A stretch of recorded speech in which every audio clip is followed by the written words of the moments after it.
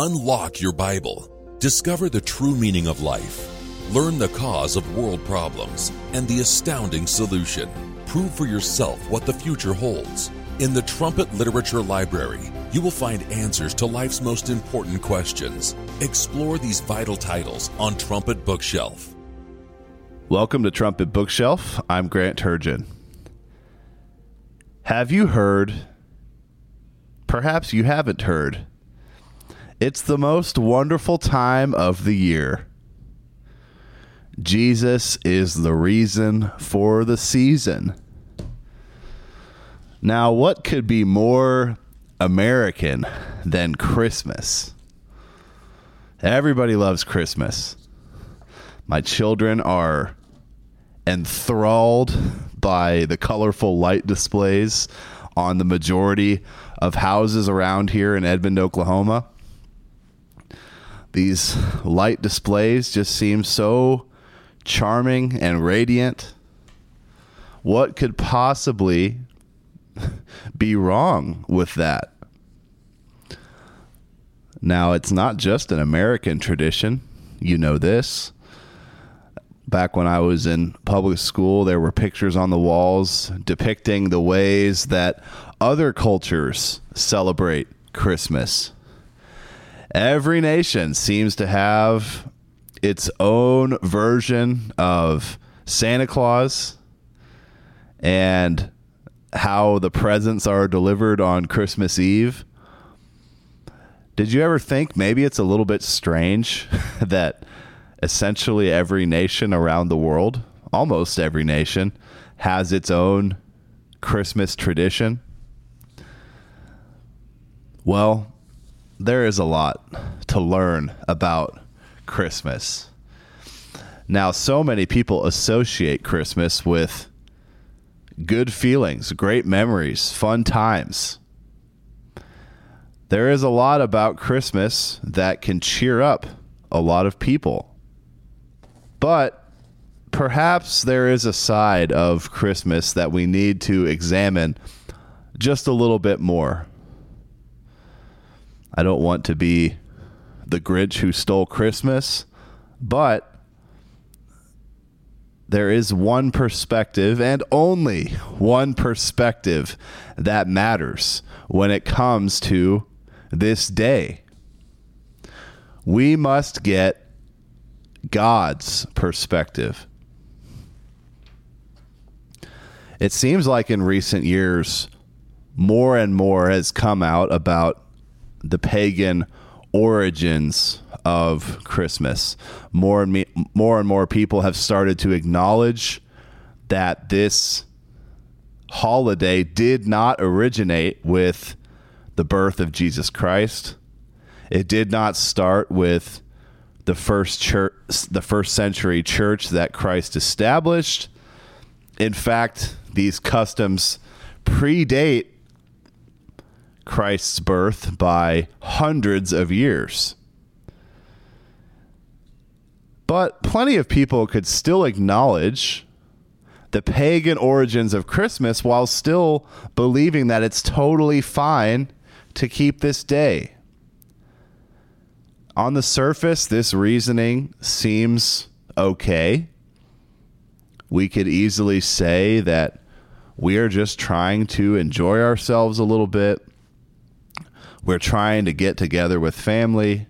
We're trying to establish unity, have a peaceful time. And that might be understandable reasoning, at least at first. But there is a lot more to consider. It really is a fascinating study. We have a free little booklet available to you at thetrumpet.com. It is titled The Truth About Christmas. There is a lot to learn about this day. Now, like I said, the most important thing is, what does God think about it? Doesn't God like to see people laughing and having fun and giving gifts? Shouldn't that please God? we have to remember that so much of the time, the majority of the time, God does not think like we think. What we find acceptable, God doesn't. His thoughts are high above our thoughts. His ways are high above our ways. The Bible tells us this. I believe that's Isaiah 55. I could be wrong off the top of my head there. But we can't just assume we think exactly like God on this issue.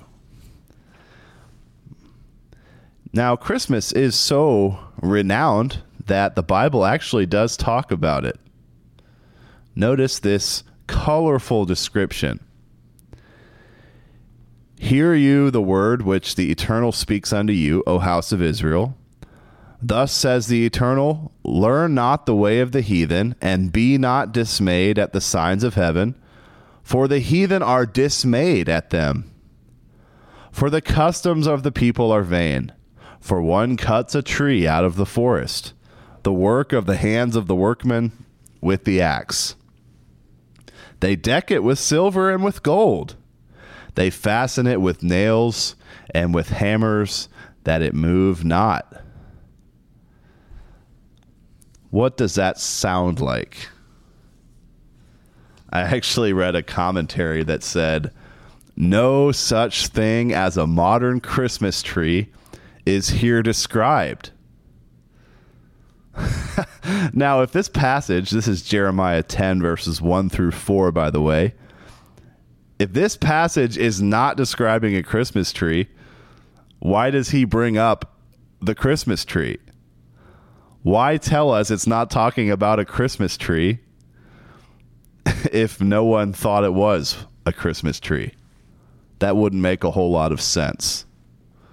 Clearly, Jeremiah 10 is talking about the way of the heathen, and God is telling us that these practices of cutting down trees, decorating trees, fastening them in our homes so they do not move, these are all the way of the heathen, and he says to learn not that way.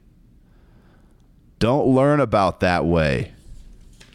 In other passages, God tells the ancient Israelites not to be curious about the ways that other people worship their false gods. It can be pretty easy to get curious about other religions, other methods of worship, and then stray so far from what God actually wants, what would actually please God. There's a whole lot of history here. You'll learn so much about the origins, the history, the meaning of Christmas, and really the alternative for Christmas too. You'll learn exactly what your Bible says about this day, what God thinks about this day. There is some important background here about Nimrod and Semiramis. Nimrod was Semiramis's son, but also he was Semiramis's husband. So this was a mother-son, mother-husband incestuous relationship. Now, they succeeded in spreading a false religious system around the world, particularly after Nimrod died. Semiramis committed fornication with world leaders to convince them to take on this new religion. All of these Christmas customs come from that new religion, that Babylonian mystery religion it later became known as. So you have incest, fornication, the religious system that Nimrod set up while he was still alive involved child sacrifice, just tossing babies into the fire, putting them onto the large, heated, outstretched hand of an idol, kicking and screaming to burn alive. Just a helpless little baby being sacrificed by his parents. And supposedly this would make their false gods pleased. These gods of the sun, moon, and stars, various animals. Just rank idolatry and paganism. It's important to understand this background because then we can understand why God would hate such customs.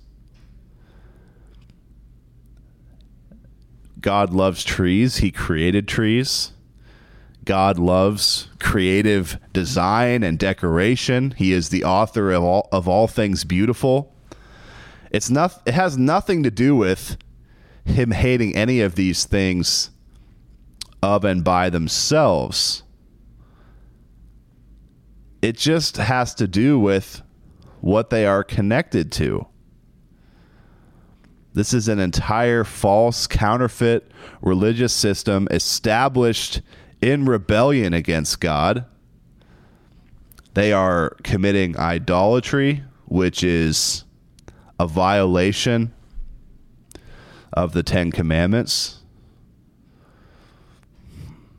Exodus 20 verse 4 says, "You shall not make unto you any graven image or any likeness of anything that is in heaven above, or that is in the earth beneath, or that is in the water under the earth. You shall not bow down yourself to them, nor serve them," it says in verse 5. So God is specific about the way he wants to be worshipped. He says, "Put me first and worship me the way I say." Don't make physical objects to picture me. Do not use physical objects to aid in your worship, to rely on in your worship. So a Christmas tree could be an example of that. A cross or some sort of a small image or idol of Christ, the way that people think that he used to look. God says no. Don't worship me that way. It's not what I want. It does not please me. He calls these heathen customs doctrines of vanities, and he is offended by all of it. Again, not by trees, not by decorations, not by gifts, not by family time. All of those things are good. But picking a random day of the year that isn't even the day that Christ was born, a day that traces back to paganism and a false religious system that God hates, that Satan set up for the entire purpose, the sole purpose of rebellion against God. God is not going to like that at all. Page 12 of this booklet, The Truth About Christmas, states, God says those who disregard his commands show they hate him. God condemns pagan, heathen practices, including the Christmas tree. So that could be some heavy truth to learn. If you're hearing this for the first time, if you didn't realize the pagan origins of Christmas, or if you thought that, sure, maybe it's pagan, but I'm trying to use it the right way, and that would be okay to God, and now you hear this, it could be a bit jarring. So again, I'm not trying to attack anyone for holding any sort of belief at all.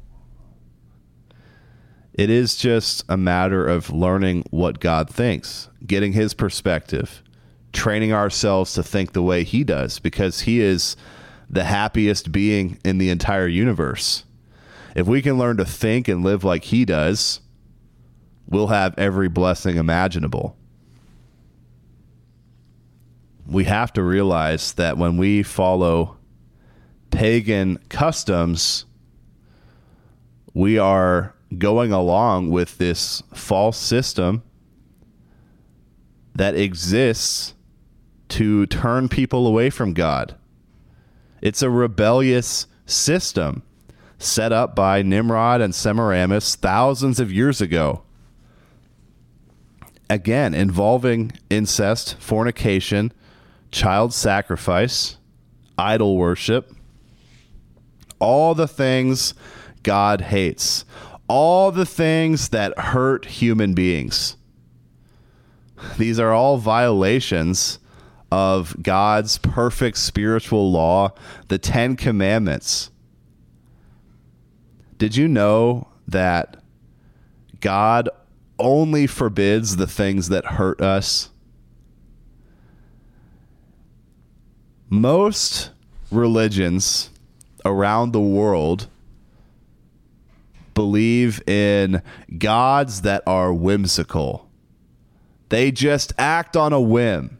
Perhaps they were in a bad mood one day, and they just decided to wipe people out to quell their anger. Perhaps they just decided to break all their own rules just on a random day. And so you could imagine if you're trying to worship gods like that, gods who essentially behave like spiteful, bratty children, it would be a pretty fearsome or fearful existence.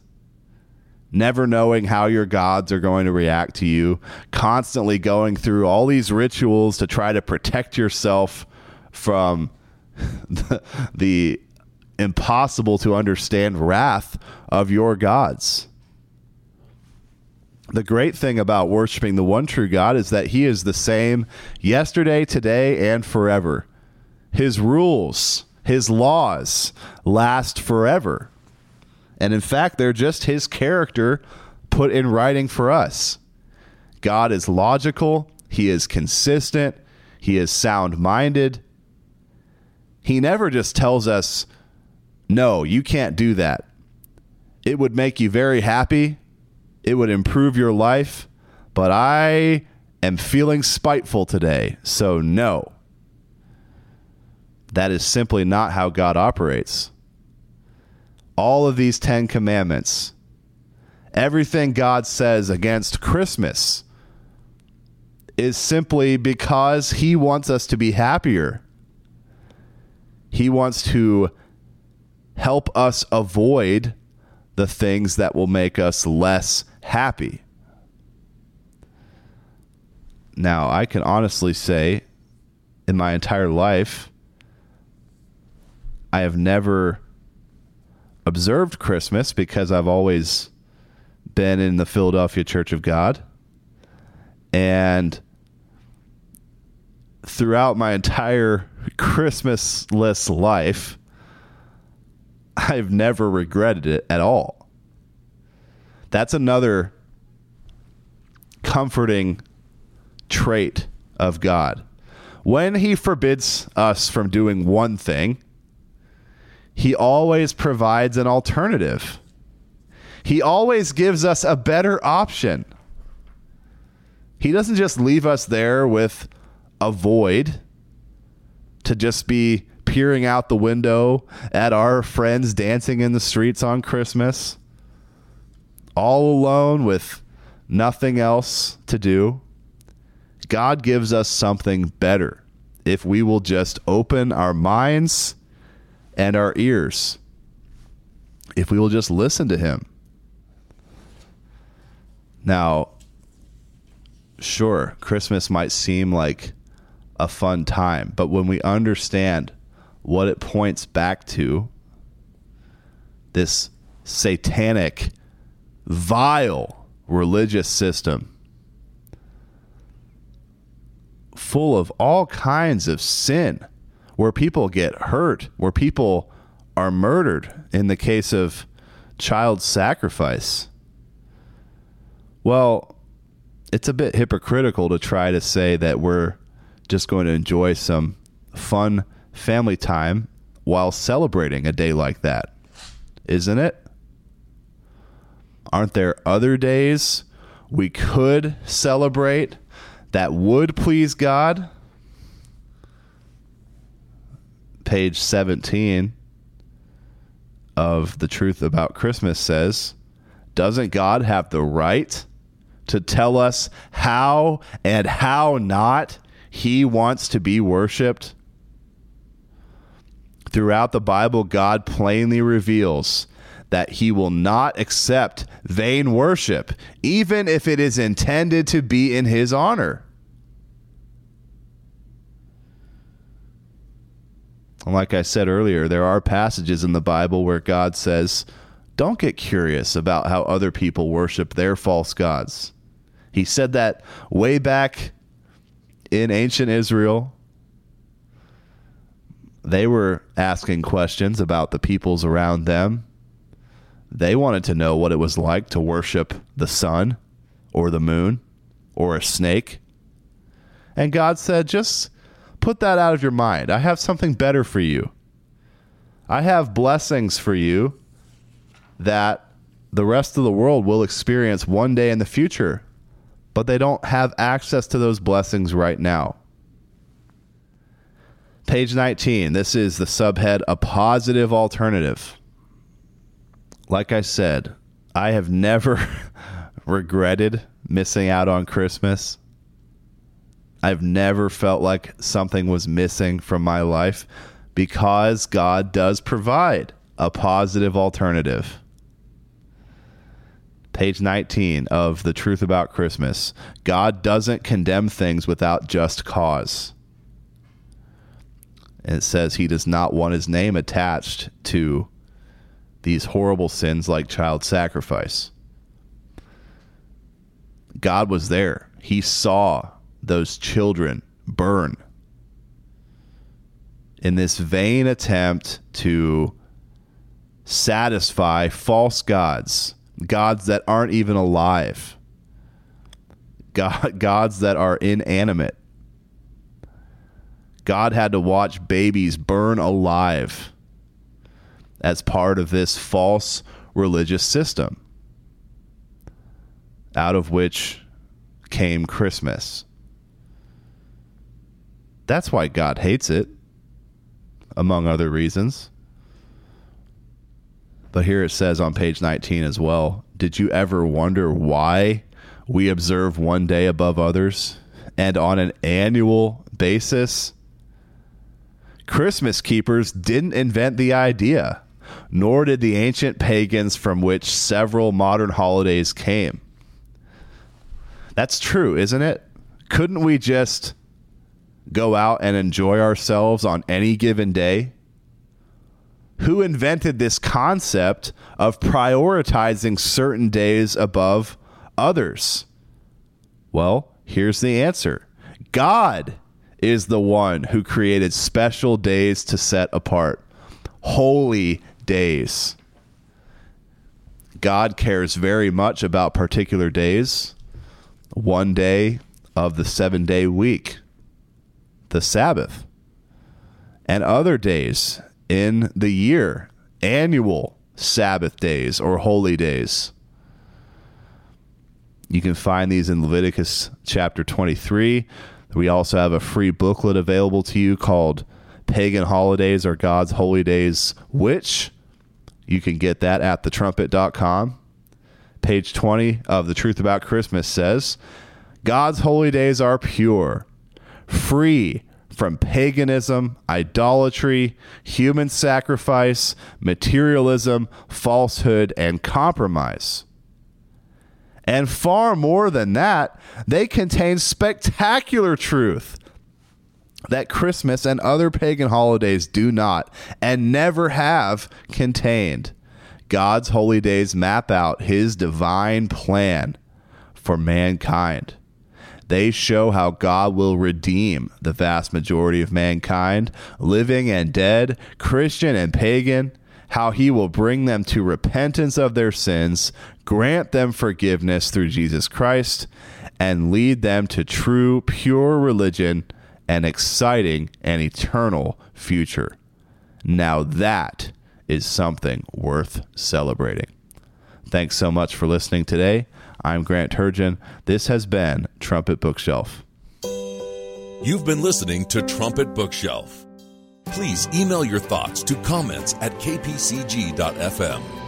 Listen for new episodes every Friday at 10 a.m. Central Time.